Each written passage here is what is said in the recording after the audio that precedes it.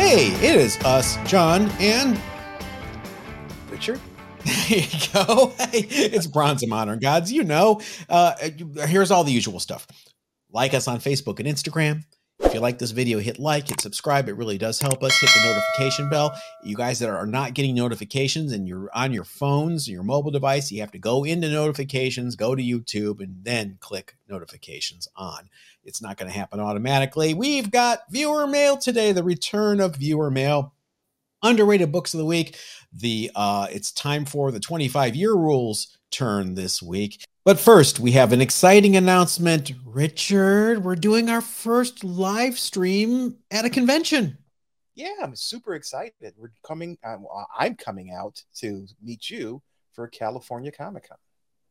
This is California Comic-Con, a great show put on by Terry O'Neill.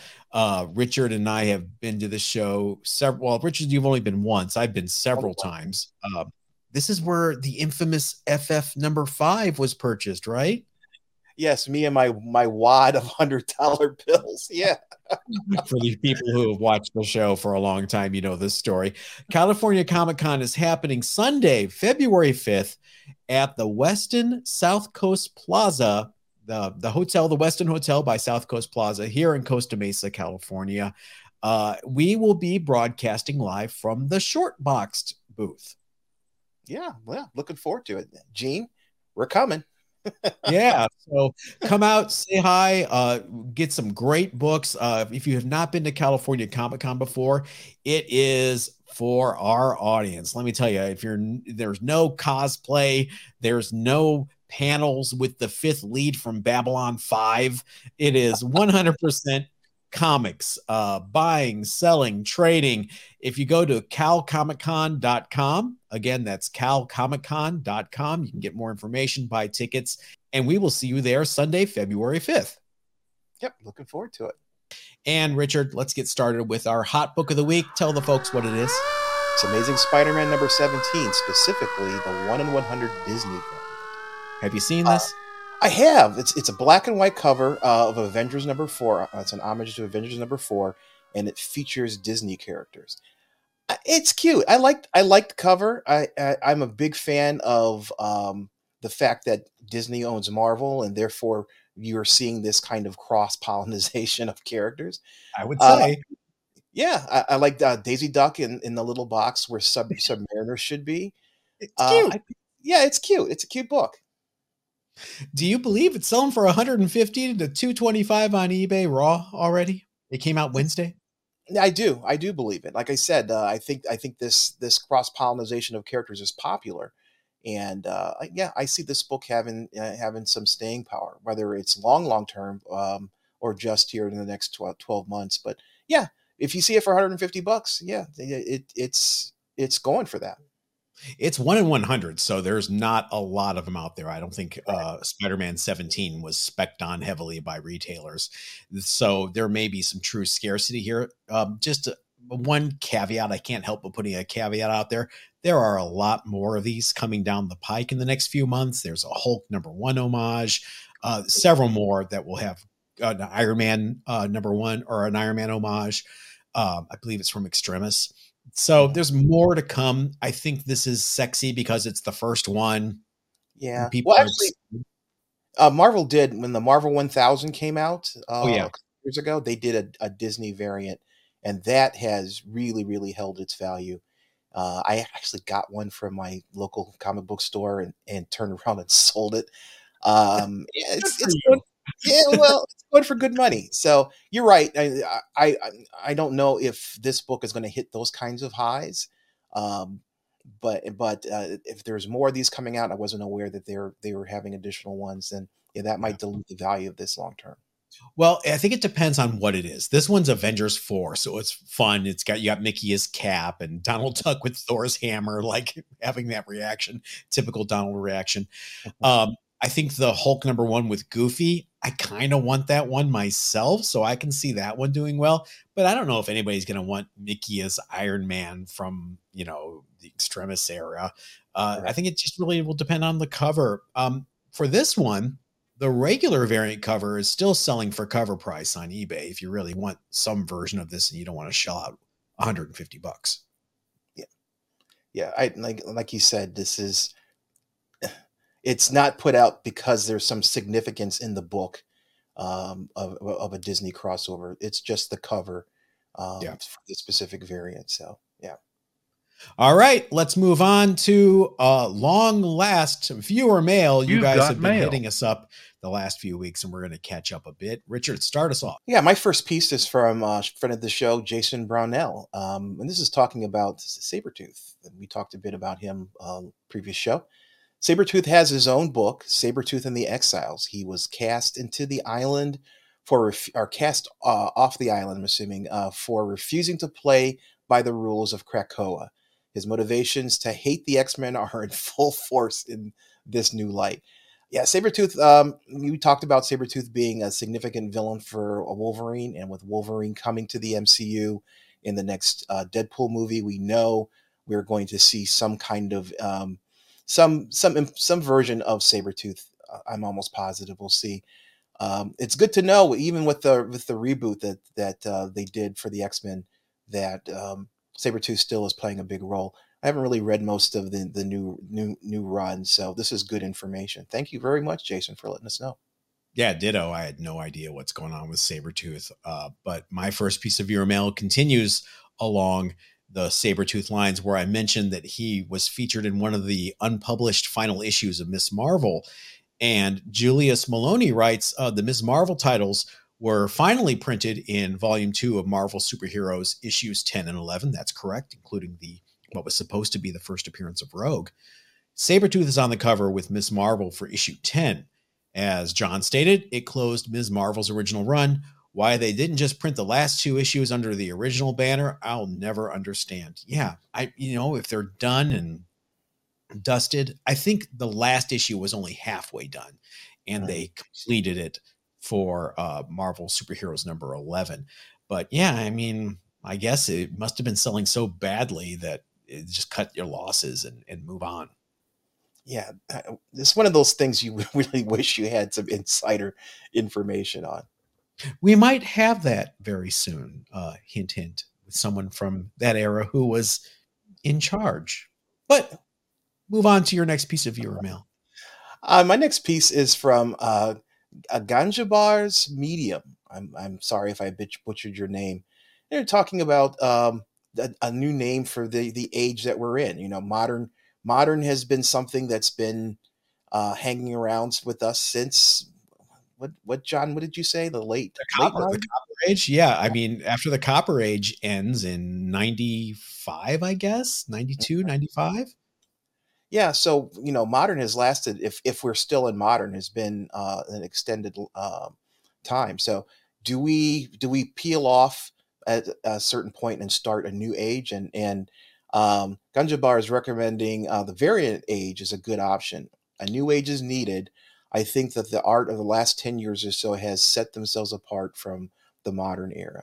So yeah, good or bad. Yeah, that's a good point. Variant A sounds great. It sounds like a great name. It definitely shows kind of the focus.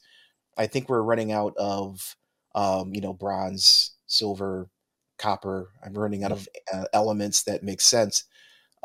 So yeah, variant age makes a lot of sense given both Marvel and DC's, preference for putting out dozens of covers for popular books. Yeah, especially now. This might, instead of calling the period from 95 to like 2000 or 2005, 2010 the variant age, I think now is the variant age. Maybe that's the, I don't know, tin age or whatever. Speaking of modern comics and the modern age, the next piece of viewer mail is in response to our top modern age books to collect. And it comes to us from Mark LaPuma. Please tell me that's your real name, Mark. Please. That is the coolest name ever, Mark LaPuma. Regarding Something is Killing the Children, I do think it is a great modern book to have in the PC. I believe the book was heavily spec'd on when it was announced as optioned with Netflix. Then it got another bump when the amazing writer-director Mike Flanagan was announced as the showrunner. The book's value began to drop after Mike Flanagan left Netflix for Amazon to take on The Dark Tower for a series epic. And he's excited about that. Regardless, I think there is a cachet of great directors and writers that could take on the Something is Killing the Children project, with the book becoming a potential Walking Dead level collector's item. Just my opinion, it makes a great read. Maybe people just got jaded from all the variant covers, especially once House of Slaughter dropped. House of Slaughter. I'm guilty. I bought, I don't know how many variants of that #1 because it just seemed like a slam dunk, right? Yeah, I did too. I'm guilty of that too. But then again, I bought a lot of variants. I was in on this series early, so I have a number of versions of #1 of this series as they came out over the years. I agree. I agree with Mark here. I think this is a really, really important book. It's If you think about titles, modern titles that are original stories, I think this one really hits the note for the horror genre. And I think in the future we're going to see something else happen to this title. I hope it shows up on as a TV show. Um, if not a TV show, maybe a movie. Who knows? I think there's a lot of potential here. So you're firmly on the hold side. Yes, I am firmly on the hold side. Absolutely. I'm selling. All right, your next piece of your mail. My next piece is from this is from Spiders Comics, and this is a longer post. It was longer than I wanted to read here, but if you go to our previous show, you'll see this post, and I think it's a good post and a lot of details to it and links, which I love. So talking about Amazing Spider-Man number 238 and specifically the tattoo situation with that book. I think the tattoo situation is a lot more complex than what has occurred, which is CGC deeming it a green label and the community following their lead, meaning if the tattoos are not present, then the book gets a green label. There are at least 18 Marvel comics that have been recorded to include tattoos. The closest sibling to ASM 238 is Fantastic Four number 252, which also had the advertisement on the cover. None of these books, including Fantastic Four, have 100% inclusion of the tattoos. The idea that every single number 238 left the printers with an insert seems far-fetched when we look at the haphazard approach to the other issues of that month. He goes on to go to more specific information. It's really, really, really, really interesting. If you have an opportunity, again, read it. I didn't realize that there were 18 other titles that had tattoos. Did you know that, John? I didn't know there were 18. You guys tell us in the comments which some of the other ones were. I do know Fantastic Four 252 had them because if I'm remembering correctly, we're going to see right here when I put the cover up in editing, it's the sideways issue. And it had the little lakeside tattoos included inside. And I remember buying that off the stands and seeing it. Mm-hmm. I do too. I don't remember seeing. I have an issue in my collection. I don't remember seeing the tattoos in it. So yeah, but from what we know about printing errors and variants and things like that, anything's possible. You guys all chime in the comments because we want to get a little more perspective on this from you guys and your experience with this because we don't know for sure. My next piece of viewer mail, I'm really glad that this person left a comment or two because, it's a total sausage party in here every week for the most part. So we have a comment from Nerdy Old Woman. Love that name. My top 3 favorite long-term spec Bronze Age runs would be Uncanny X-Men, Dark Knight Returns, okay, and Miller's Daredevil run.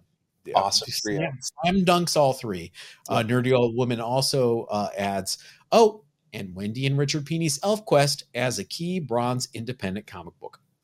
One of the first big one, I think, you can argue Jack Katz's the Kingdom. I'm blanking on the name. First Kingdom, I think is what it was called. Was also one of the first independently distributed comics that was not an underground. But ElfQuest, so underrated. I know. I've been secretly picking up ElfQuest, the larger format books when I see them. When I was in Florida this summer, they had a stack of them that I just raided because just like she thinks, I think it's an important book, and I think it's completely undervalued. Here's the thing about ElfQuest. Imagine having a job, a full-time job, and saying, you know what, I'm going to take a chance. We're going to take our savings. We're going to take our money and follow our bliss, follow our dream, and put it all into this book that we're going to write and produce and distribute ourselves, and just hanging on by your fingernails, hoping it works. I mean, talk about brave. Yeah. And they just don't get enough respect. And, you know, we talk about the image guys and how they changed the industry, and they did, but man, the roots were absolutely planted here. So good one, nerdy old woman. Thank you for that. What's your next piece of your mail? My next piece is from DOS Comics. Thanks for the advice on the poly bag for UF4. I have been on the fence about removing my copy from the bag, being that it came shipped from Marvel in the bag. But thinking about it, the book cannot be graded in the bag, so the bag, really serves no purpose. Both of your reasoning about the damage the bag can actually cause pushed me off the fence. My UF4 is now out of the bag. Hey, I am pleased to say there is no crease. I would look very, very carefully. If you're planning on submitting it, I would still think about pressing it, because look at the back cover under a strong light and tilt it and look at it at angles. Yeah, it can be subtle. The copy that I've had several copies of this book, and I've had copies where it is very, very subtle. The one corner is not perfect. It's a 9.6 at best. It's still awesome. Thanks for the advice. Yeah, 9.6 is still a great copy. We're so just hung up on 9.8s as being the ultimate. No pun intended. But yeah, definitely. I'm glad you took it out of the bag. I'm glad you're going to protect it, because that bag is just sliding around in there. It's just gonna get rubs and damaged in that bag. And like you say, you can't get it graded in the bag. If you send it in a bag to CGC, they would have to cut it out of the bag to actually do the grading. So they will remove it themselves. Absolutely. Definitely is something that you want to do, and take an opportunity to press it if you're planning on submitting it. So, yep. Thank you very much. My last piece of viewer mail is in response to an offhand comment I made during the 40-year rule, old fart rule segment about 1983, where I said 1983 is the best year for music ever in history, and I stand by that statement. Cujo Bite writes, 1983 music, Blue Monday by New Order. Yes. Every Breath You Take by The Police. Okay. Separate Ways by Journey. Okay, yes. Fine. Bowie, Let's Dance, Echo and the Bunnymen, The Cutter. Yeah, you're right. Never realized how much great music came out that year. Great video, guys. Thank you. I will take the opportunity to add a few more from my list here that I happen to have on my phone. Mm-hmm. REM's first album, Murmur. Even like lower tier hits that we don't hear anymore were awesome back then. Dead Giveaway by Shalimar was in 1983. Photograph by Def Leppard. It's a Mistake by Men at Work. Men at Work's second album, Cargo. Naked Eyes, Always Something There to Remind Me. Ain't Nobody by Shaka Khan. Just even crap like Hot Girls in Love by Loverboy. Kills anything that's coming out today, right? Yeah, Smiths had an album out in '83, didn't they? I know their debut record, yeah. Yeah, so I mean, it's just an amazing, and we're biased. I'll admit I have a strong bias, because that's the music. It's a soundtrack to my 20s, and it's just amazing music, and I can't think of very many artists that have the same kind of impact as the ones that John just mentioned. There was something in the air then, it was MTV was only 2 years old, so they were more adventurous and putting things out there. You could survive by being an artist full time back then in some ways, because there were subsidizations. We'll get into all this. I'm a music industry guy. Don't get me started. But 1983, best year for music ever. Second place, probably 1978. I agree with you. 1984, third place. But just check it out. 40 years ago. That means it's time for the 25-year rule. Weren't expecting that, were you? Oh, we were just talking about I'm a huge Sundays fan, and we're talking about it being the 33rd anniversary of their first album. So We're recording this on Sunday, January 15th. The Sunday's debut record, Reading, Writing, and Arithmetic, was released 33 years ago today.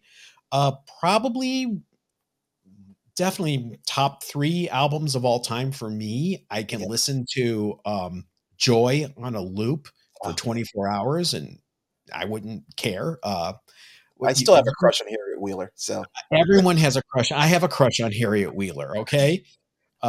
We got to see them live too. Yes, we did. Yeah. John and I, we went to go see, it was the Baby tour. Yeah. But we got to see them live. We saw them on the Blind tour, and we saw them on the Staff and Silence tour at Lakewood Civic Auditorium. Baby, yeah, Blind. Yeah, that's right. I forgot. Oh man. John and I have known each other for a long time. I know. And we have same taste in comics, same taste in music. There's a reason why we're best friends. Yeah. We're the 25-year rule, by the way. A book that you probably don't know about as much as you like this group. It is Young Justice, The Secret, #1. Did you know this is the first appearance of Young Justice? I had no idea. No, I did not. I didn't either. I thought, I'm going to pick Young Justice #1 for this week's 25-year rule because I knew it was in 1998. I had no idea that was not the first appearance of Young Justice. There was a 5th week event for DC called Girl Frenzy. Okay, whatever. I guess it was all centered around new female characters.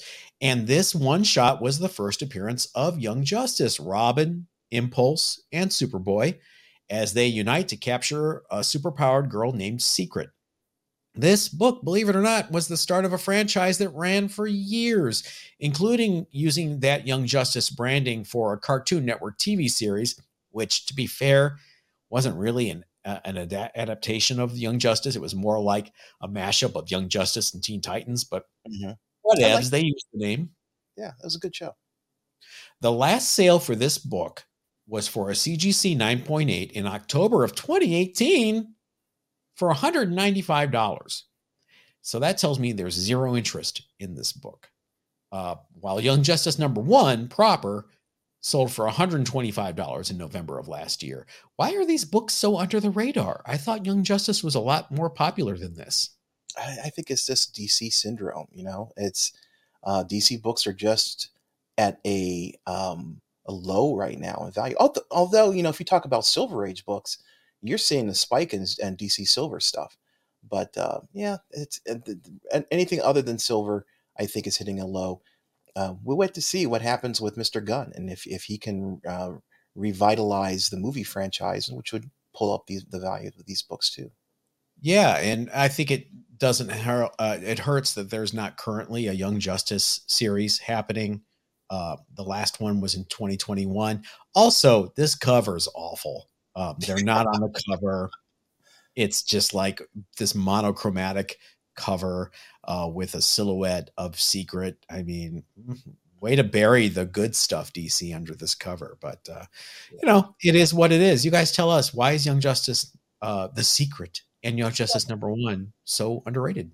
Why doesn't DC just, their animated stuff is so much better than their live action.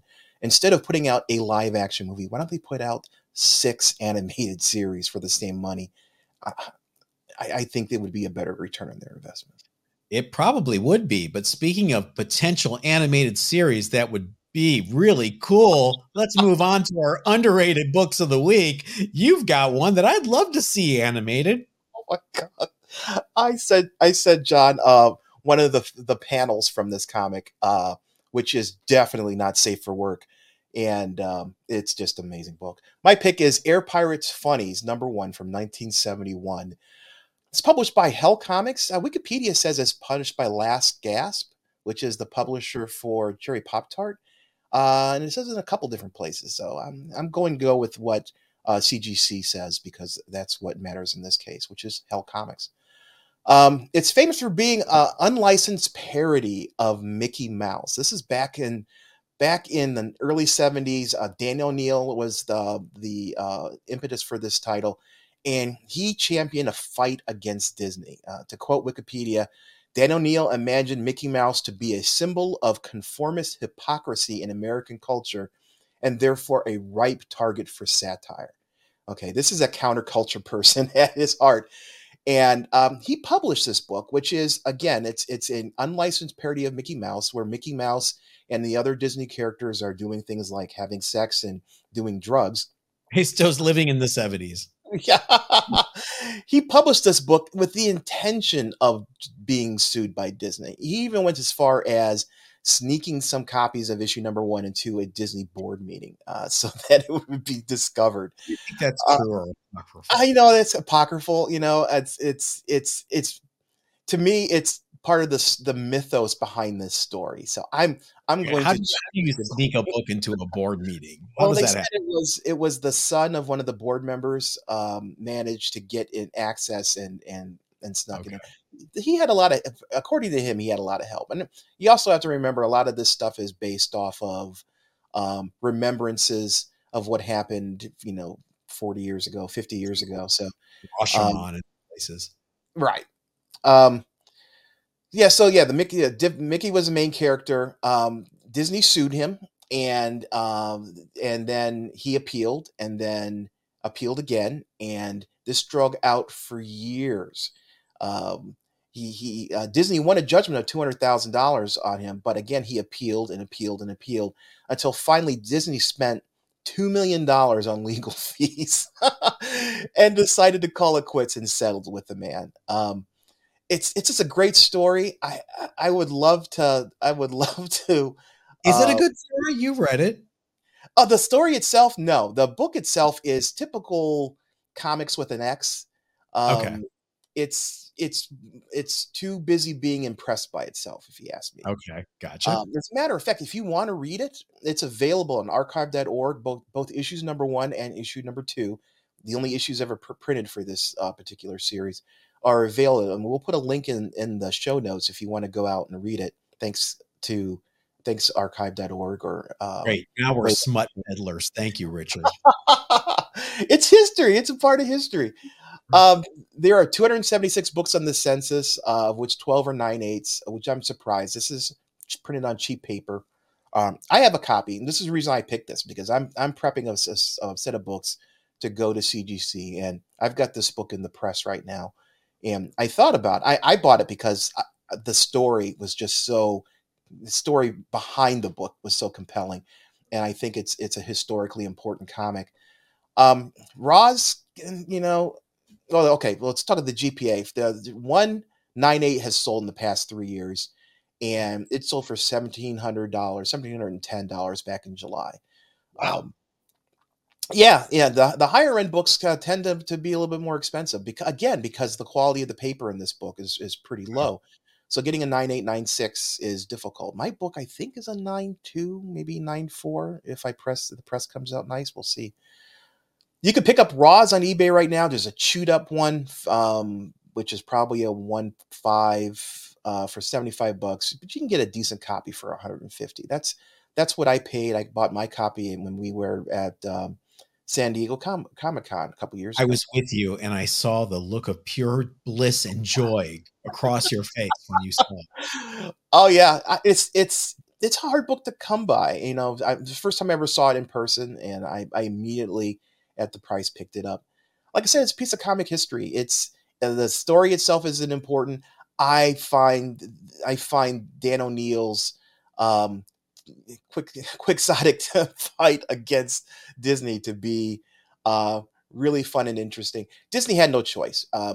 Some of the stories, some of the panels, and some of the art here has poor Mickey doing things that they probably don't want to have Mickey He's do. also on the receiving end of things that are okay. Yes, but the Disney lawyers had no choice. And I think that is more the purpose of this than it is actually the telling the story. It's making something, satirizing a character to the point that the rights owner had to respond. Yeah. So to get that response, my question is, he was also brought up on copyright, violations. Mickey Mouse is a character from gosh, I can't remember the first year of Steamboat Willie, but shouldn't he be public domain at this point? I mean, isn't that something? You're opening up a whole can of worms. There's a whole public domain back and forth about Disney and how Disney is really aggressively challenging public domain laws to keep Mickey Mouse from falling into public domain. So yeah, if you want to Google it, you guys. It's a deep hole. It's a good, no pun intended. It's a good read to dig into about Disney versus public domain laws. Was there any second or third printing of this book? Because a lot of these undergrounds had additional printings. There is a reprint in the 80s. I think it was 87 of this book, which is a reprint of issue number 1. There is no reprint of issue number 2 that I've seen. So, how do they get away with that in the 80s? I'm assuming that it has been edited for content. Okay. But yeah, some of the panels are just I don't know how we would be able to. It's an underground. Yeah, again, it's a comics with an X, and a lot of things went just like Cherry Pop-Tart, which is also a comic with an X, and it had a lot of sex and a lot of drugs and a lot of things that you would not see with a comic code. But that's kind of the purpose of those books, is to explore things that you couldn't explore with the comic code, and they went, all out. Exactly. Wow. Good pick. My book, underrated for this week, is something that also was not approved by the comic code, but that's because the comic code was abolished at this point. It is Blade number 5 from 2007. Richard, look at this cover. You seen this cover before? I have not. No. You've got Blade the vampire with Wolverine's 3 claws through his chin with the 3 points sticking out of the top of his head. And Blade's just got a little smile on his face like this is going to hurt me. Great cover. This was a Civil War tie-in, obviously guest starring Wolverine. Inside, you've got some really good later Howard Chaykin art. I like this era of Howard Chaykin. I know some people are divided on it. I do like this. But really, let's be honest, it's all about this Djurjevic cover. Your favorite artist, Richard, when it comes to covers, Djurjevic. This one does not go for $40,000, unfortunately, like the Ultimate Fallout 4 Djurjevic cover. The last sale for a CGC 9.8 of this book was this very month for $120, which was a lot more than I thought it was when I picked this to be an underrated book today. But the 90-day average for a 9.8 is $92. So that's a little bit of an outlier, this last sale for $120. Meanwhile, raws on eBay go anywhere from $6 to $15 for the higher grades. So it's still a very attainable book, obtainable. It is a classic cover. I don't think this cover gets enough notice. Maybe when Blade enters the MCU and meets Wolverine, this will become a thing. No, I think it's a great pick. We know the Blade movie is coming. We know Wolverine is coming. And I think a battle between the two of them would be awesome. Awesome. Yes. And if that does happen, then this book is going to see a spike. For sure. A spike through the head. 3 of them. And with that dad pun out of the way, we're going to wrap it up for this week. Richard, where can they find us? They can find us on Facebook and Instagram at Bronze and Modern Gods, or on the website, bronzeandmoderngods.com. Thank you guys for all your support. As we inch closer to 5,000 subscribers, hit like, hit subscribe, tell a friend, and make sure you hit that notification bell if you have not already. We'll see you next time. Everybody, stay safe.